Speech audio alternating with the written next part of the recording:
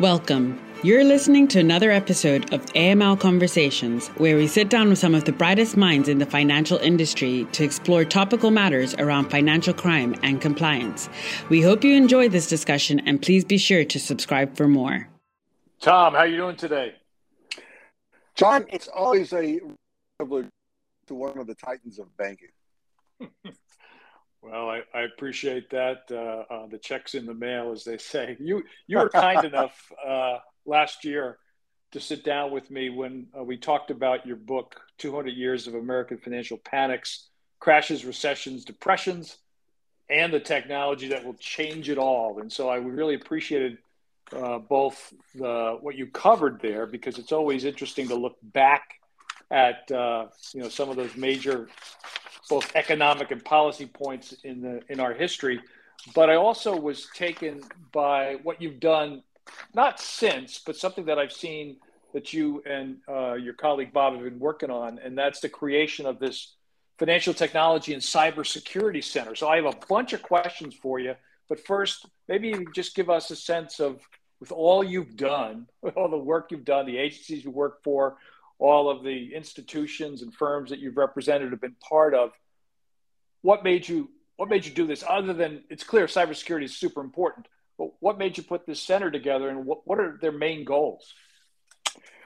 Yeah, John. So let me try to synthesize it down, because it's basically the culmination of 45 years of experience that I've had in my career. And interestingly enough, the two things that I've worked on the most in my career, among several things, is financial crises and technology. When I started two of the first things I worked on was the failure of Franklin National Bank, which was the largest failure in the country at that time in the 1970s. And then I worked on the controller's approval of national banks issuing and establishing ATMs, which at that point, we thought was the height of technological development, deploying an ATM, right? Yep. So we've come a long way. And my career has sort of kept me in those two fields throughout the period. I think I represented a majority of the largest failed companies in this country over these years.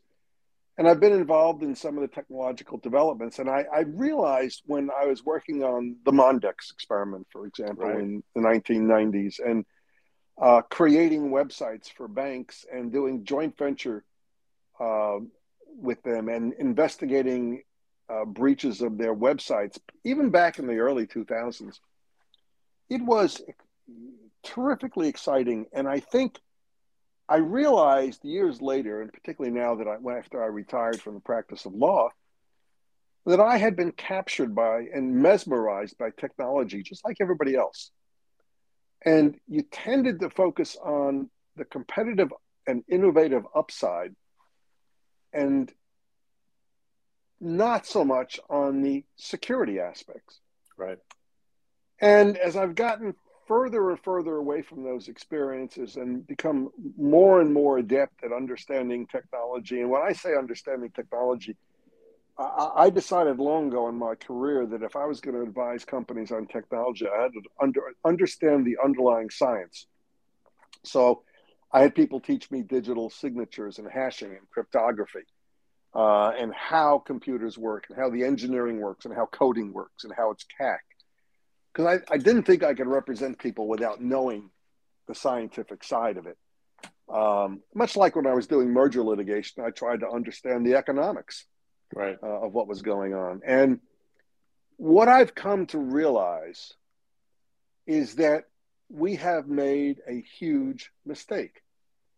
And that is, we have maximized innovation to the detriment of security. And so if you take that and you apply it to a critical infrastructure in this country and say, what are the ramifications? I think you immediately come to the conclusion that we are doing billions and trillions of dollars of transactions now on networks and using coding that is highly insecure. And we know it's insecure. And in fact, the experts will tell you we're creating vulnerabilities twice as fast as we're creating the solution. And why is that? Because the market rewards innovation and it's not punishing insecurity. So I stepped back and I said, well, wait a minute. Something has to happen here. We have to have an objective voice looking at these issues, not a voice that's trying to make money off cybersecurity, not a voice that's has an axe to grind, but an independent voice that says, wait a minute, is this the right thing to do? And should we be saying, stop, let's reconfigure what we're doing to make it more secure? Let me ask you a couple of things though about that. One is in the AML space, which I'm much more familiar with than the broader space that you work in. The anti-money laundering law that was signed last year that has potential to be the most dramatic change we've seen since the Patriot Act. So there's all sorts of studies and strategies, whatever. But one of the sections or maybe several sections in that law talks about innovation. And from a high level, the way I understand it, in AML I'm talking only, is that institutions have been saying for quite a long period of time, hey, we can be more efficient at surveillance, monitoring, trying to determine whether illicit funds are in our system, but you, the agencies, have to give us some wiggle room. You got to give us a lane or two. And so, again, high level policymakers, both sides, it seemed to be bipartisan, said, all right, let's stress innovation. Now, I would not argue, but I would say that based on that, it seems to me, and it sounds like you would tell me something different, that the agencies, while they endorse that concept, maybe are not paying as much attention as you would like them to do, or maybe that they should be doing, regarding the security of the innovation. Is that a fair statement of in the AML space where you think we are? I think that's a fair statement in the AML space, and I think it's a fair statement in the financial services space generally with respect to technology. So what I did, and this will all be laid out in my new book, which is called The Unhackable Internet, How Rebuilding Cyberspace Can Create Real Security and Prevent Financial Collapse.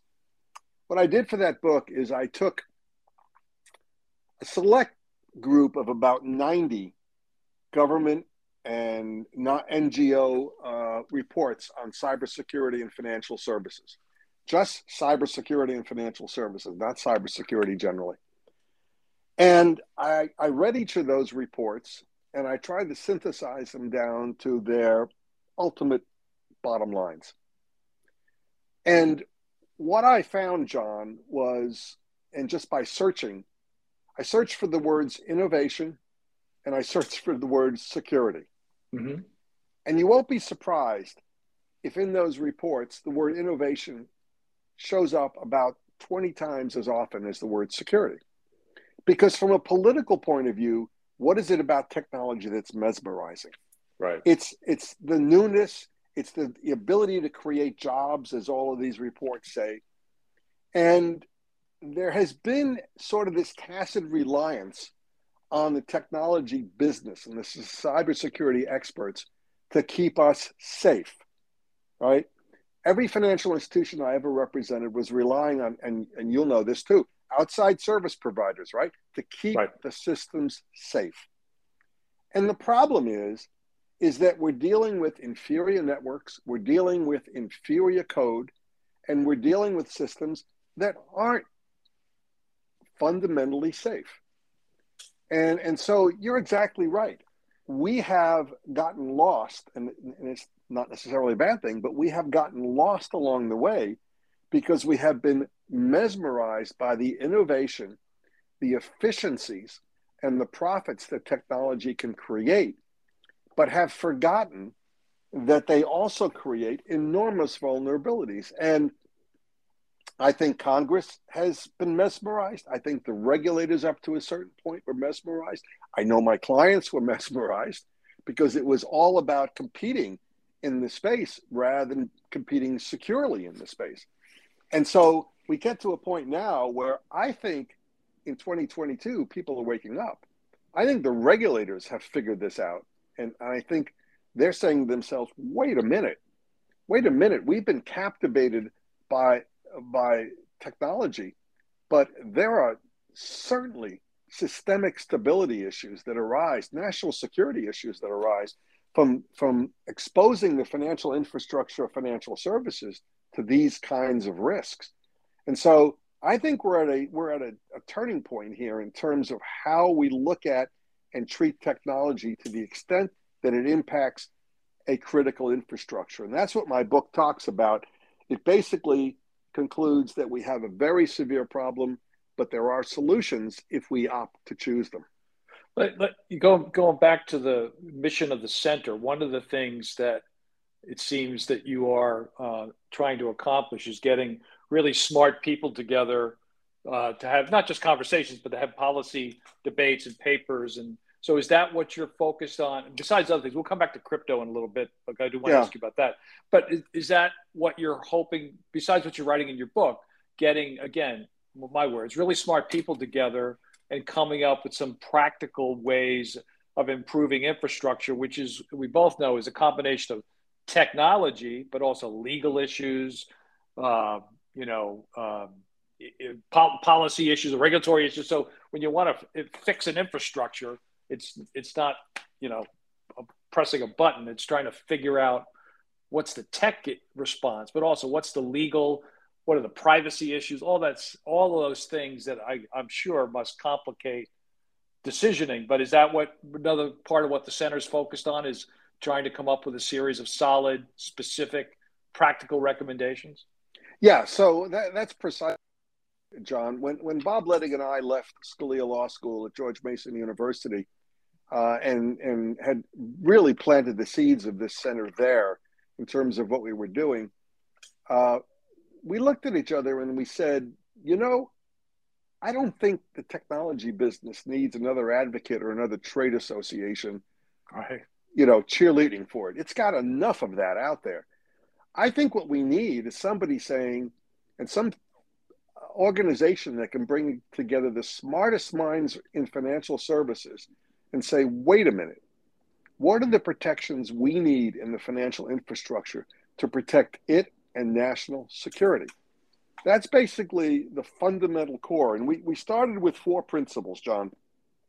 The first is that the financial infrastructure is one of the prime 2 targets of hackers in this world today. Right. The numbers of hacks, the numbers of phishing attempts, the number of bogus sites, clearly far and away, financial infrastructure is a unique and high-profile target. Number 2, we concluded that it is not secure enough to do financial transactions on it. If it ever was, it certainly isn't now. Number 3, it needs to be secured before there's a financial Armageddon, and it'd be really negligent and imprudent of us to wait for that financial Armageddon to wake up and say, oh, wait a minute, maybe we shouldn't be doing this business on open internet architecture. And number 4, and this is the hard part, the solutions are going to take a unique private-public coalition, the likes of which we've never seen before, because left to its own devices, the government is not going to fix this problem. And therefore, it's got to bubble up from the private sector and from companies that have concluded that they are in a world of high insecurity and that there are alternatives to solve that problem. And that's what we're trying to do, to bridge that gap, to bring people together, to create a policy awareness and create positions that people say, wait a minute, let's objectively look at this stuff and ask ourselves the question, is this infrastructure secure enough to handle the business we're doing on it?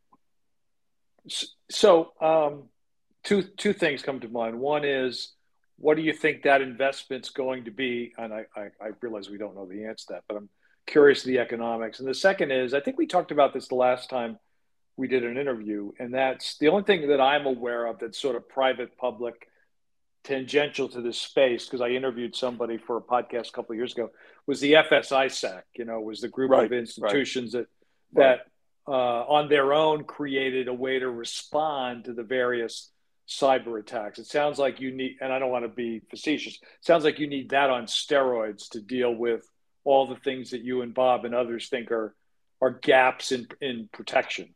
Yeah, well, you've hit the nail right on the head. And here's the problem with the public-private coalition to solve problems. It usually doesn't work. And why doesn't it work in the financial services business?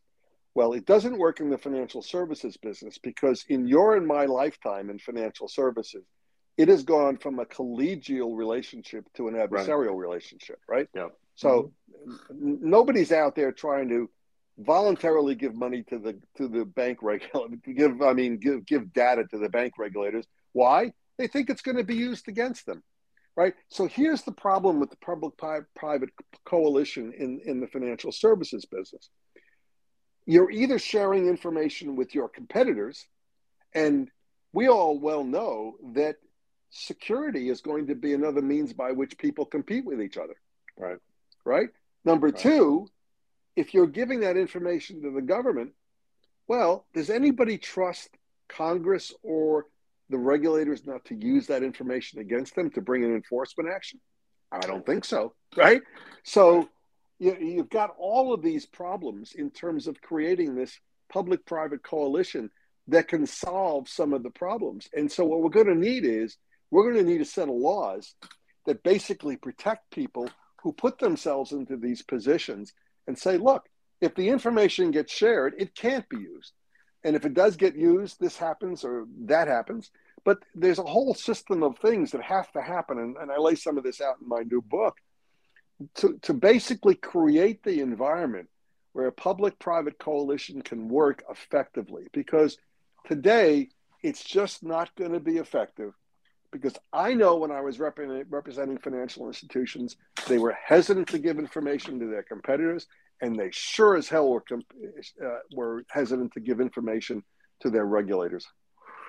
You know, that's it just reminds me of something that I was pleased to have worked on decades ago, and that's when the money laundering laws were first crafted, and there was the concept of what's now a suspicious activity report. We pushed hard in the early 90s to get in legislation what we call the civil safe harbor. So basically it was you can file a SAR, there's no liability for filing that SAR, and there was an attempt by policymakers to put a good faith exception or good faith restriction around it. We said, no chance. You do that, then banks are not going to feel free to file these reports, and you don't want that. Now, it's been challenged a bunch of times, but rarely has it been successful because as long as the institution had a process. So it sounds to me, it's not the same. It's not analogous accurately, but it's close where you have to have laws that do encourage the sharing of information, in this case, the sending of suspicious reporting information. And anytime you put any guardrails around it or any parameters around it, you're just not going to get the same sort of data. So I think that's that sounds like a similar goal, which I certainly agree with you that has to happen for this to work. You know, precisely. Yeah, let's go back. I want to make sure we cover cryptocurrency on a couple of different levels. You know, obviously, when we're recording this, the market is in bear territory. Everybody's, I don't say they're panicked yet, but certainly the storylines aren't great. But in the crypto space specifically, there's been obviously a great dramatic lessening of the value proposition. So in the AML world, whenever we have a conference or panel discussions and crypto comes up, law enforcement says, hey, we're concerned. Some people in the crypto space say, hey, we sort of know what we're doing.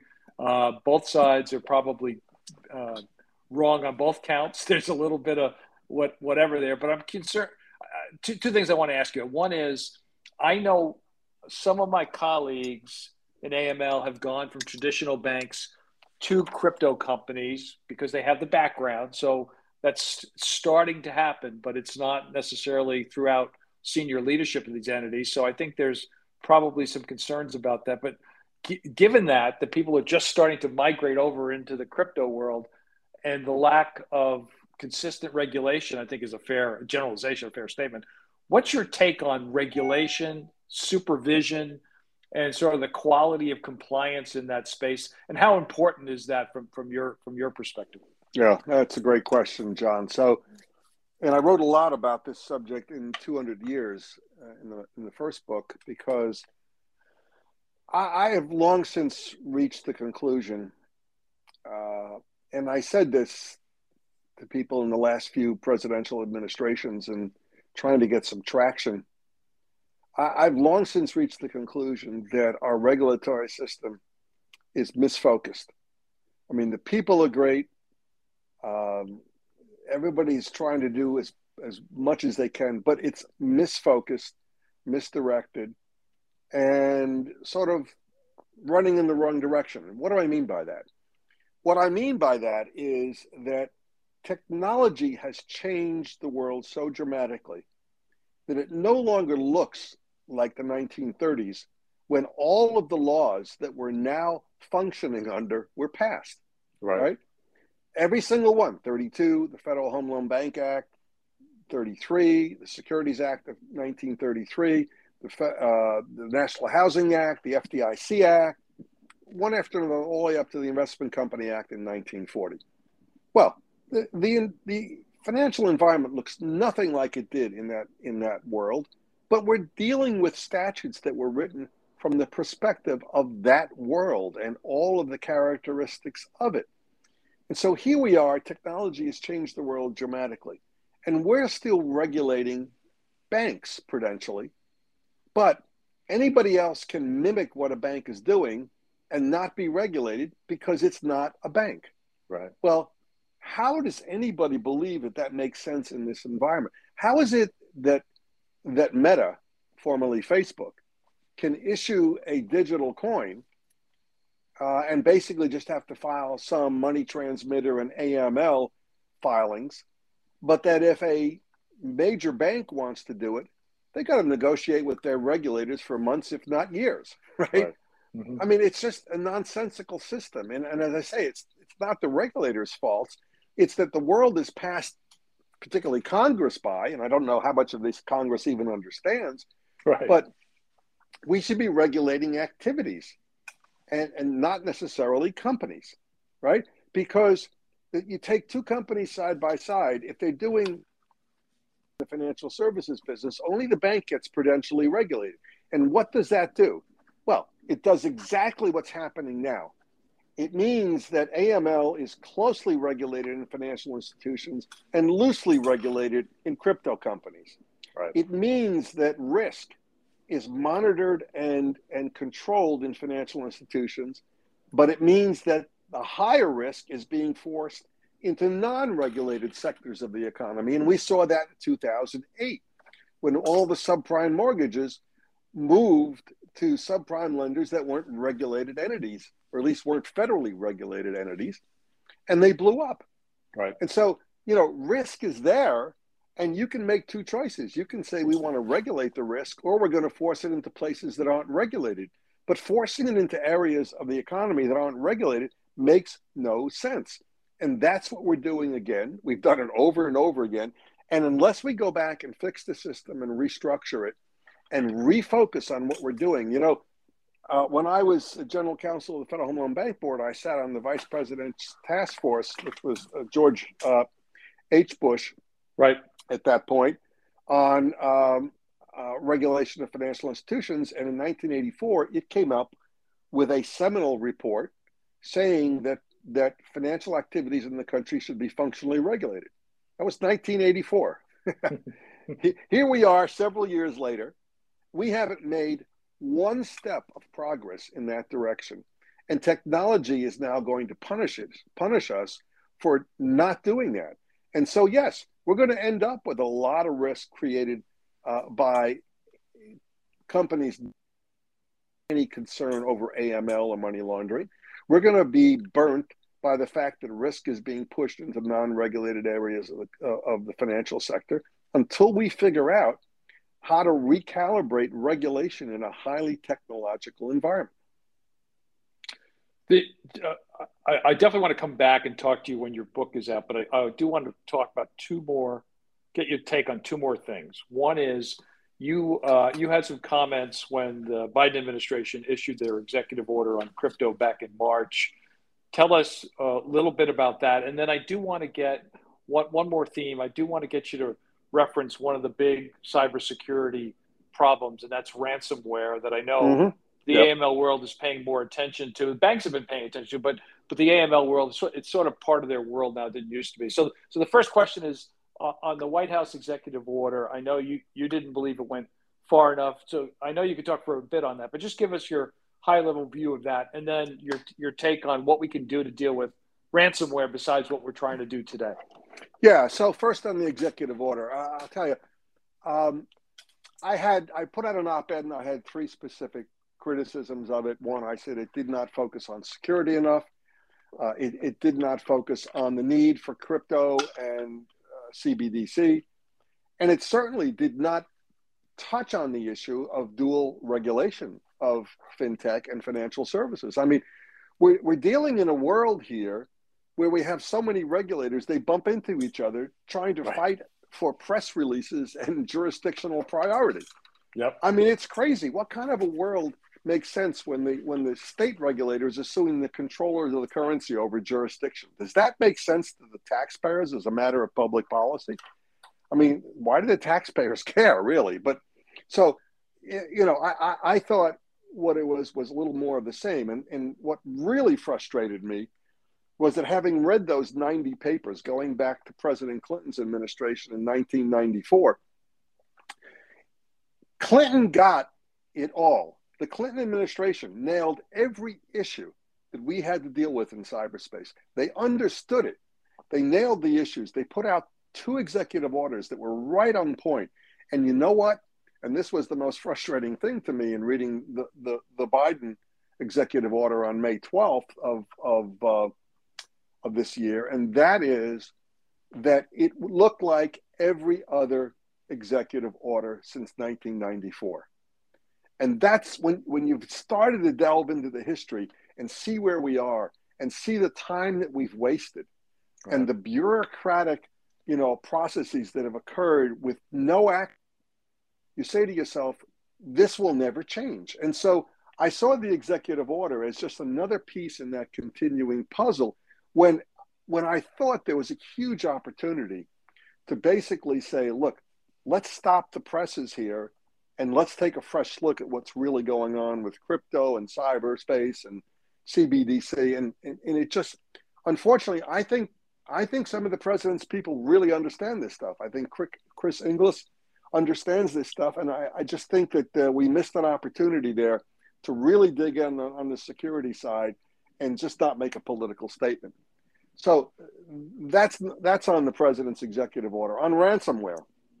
So ransomware is sort of the poster child for the problems we've got today, right? Right.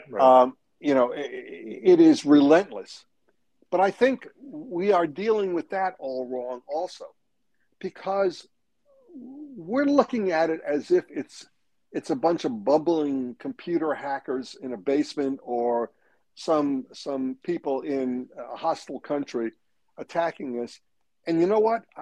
I think we're not going to solve our problems thinking about it that way. Number one, people who are in the ransomware business are running a business. We should be thinking about them as people that have income statements, right? The only way the ransomware business keeps going is if they get the ransom. If they never get the ransom, there's no business. Right. So let me give you an example of that kind of mindset. In 1960s, and I remember this a little bit, Italy was the #1 executive kidnap capital of the world.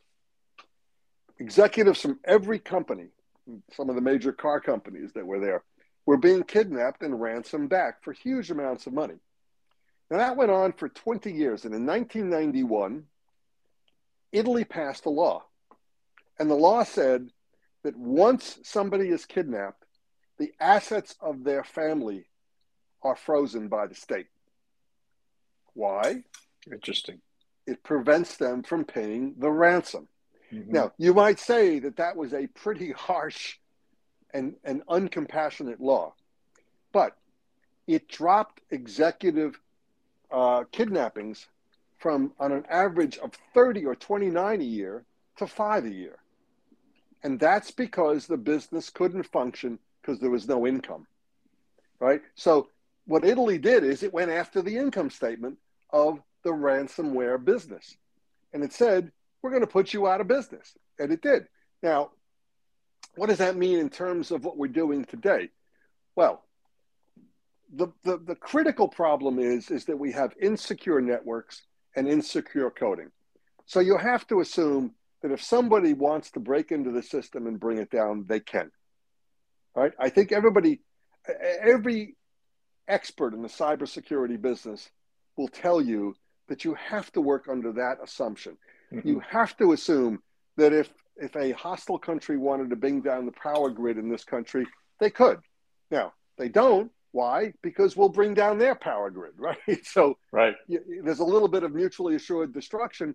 On the other hand, what some people are talking about now is mutually unassured destruction. And that is, nobody quite knows what happens if you start launching these missiles, these cyber missiles back and forth. But there's been a proposal. Let me take one proposal. There's been a proposal to have ransomware insurance to protect companies. On the one hand, there's some positive aspects to that. Number one, you get an insurance underwriter involved, and the insurance underwriter will underwrite the hell out of the company to make sure their security methodologies are as strong as possible. Sure. And they can be as responsive and preventative with respect to ransomware as they possibly can. And so that gives you a second set of eyes. Besides the government, it gives you the private sector underwriting businesses trying to make sure they have adequate security. But on the negative side of insurance, what does that do? It is the engine that fuels the income side of the income statement for ransomware. It's telling people involved in the ransomware business, now you know there's a pot of gold to get, right? So it's actually building an incentive to create more ransomware. So again, this is an extraordinarily complicated problem, and I don't think it gets solved until we get to the root cause of all of it. And the root cause, I think, is the original sin of poor coding. Poor coding, interesting. Yeah. And the original sin of poor coding is brought about because if you're running a software company, there is no incentive for you to hold up that product for 6 months to test it, as opposed to getting into the market and patching it later. Why? The market rewards innovation, and it doesn't punish insecurity. Well, Tom, you've given us a lot to chew on here. Tom Vartanian, Financial Technology and Cybersecurity Center. If you go on the website there, you can sign up for information to stay informed on the roundtables, the articles, and op-ed pieces that Tom and his Bob Ledig, his co-partner, have done. And obviously, Tom, we'll come back to you when your book is out there. But I think you've given us, again, a lot, not just to think about, but obviously trying to connect the dots in the AML world. You know, you and I probably aren't having this interview 5-10 years ago, because even though security was important in the cyber sense, the AML people, not that they didn't care, but it wasn't really part of their portfolio. It clearly is now, right? With the, you know, information security folks within institutions. They're definitely more connected than they used to be. And I guess the goal is connect those same people with the public sector so that jointly we can figure things out. But I'm really looking forward to the book and some of your recommendations. You know, I think a strategy going forward makes sense. And it's pretty clear after all these years of working in this space, you still have the passion and energy to keep moving. So that's great. And we do appreciate you sharing some of that with us today. Thanks very much, John. I really appreciate it. And I'm going to end with one thought. I think all of this sort of ends at one terminal point. And that is, none of this gets improved. Nothing gets changed unless we have strong leaders. And that's, right. I think that's the number one thing that we need now. That makes sense. Tom Vartanian, thank you so much. Stay safe, and we'll talk soon. Thanks, John. Thanks for listening to another episode of AML Conversations, brought to you by AML RightSource. To make sure you're staying up to date with what's going on in the industry, be sure to subscribe wherever you listen to your podcast to get the latest episode.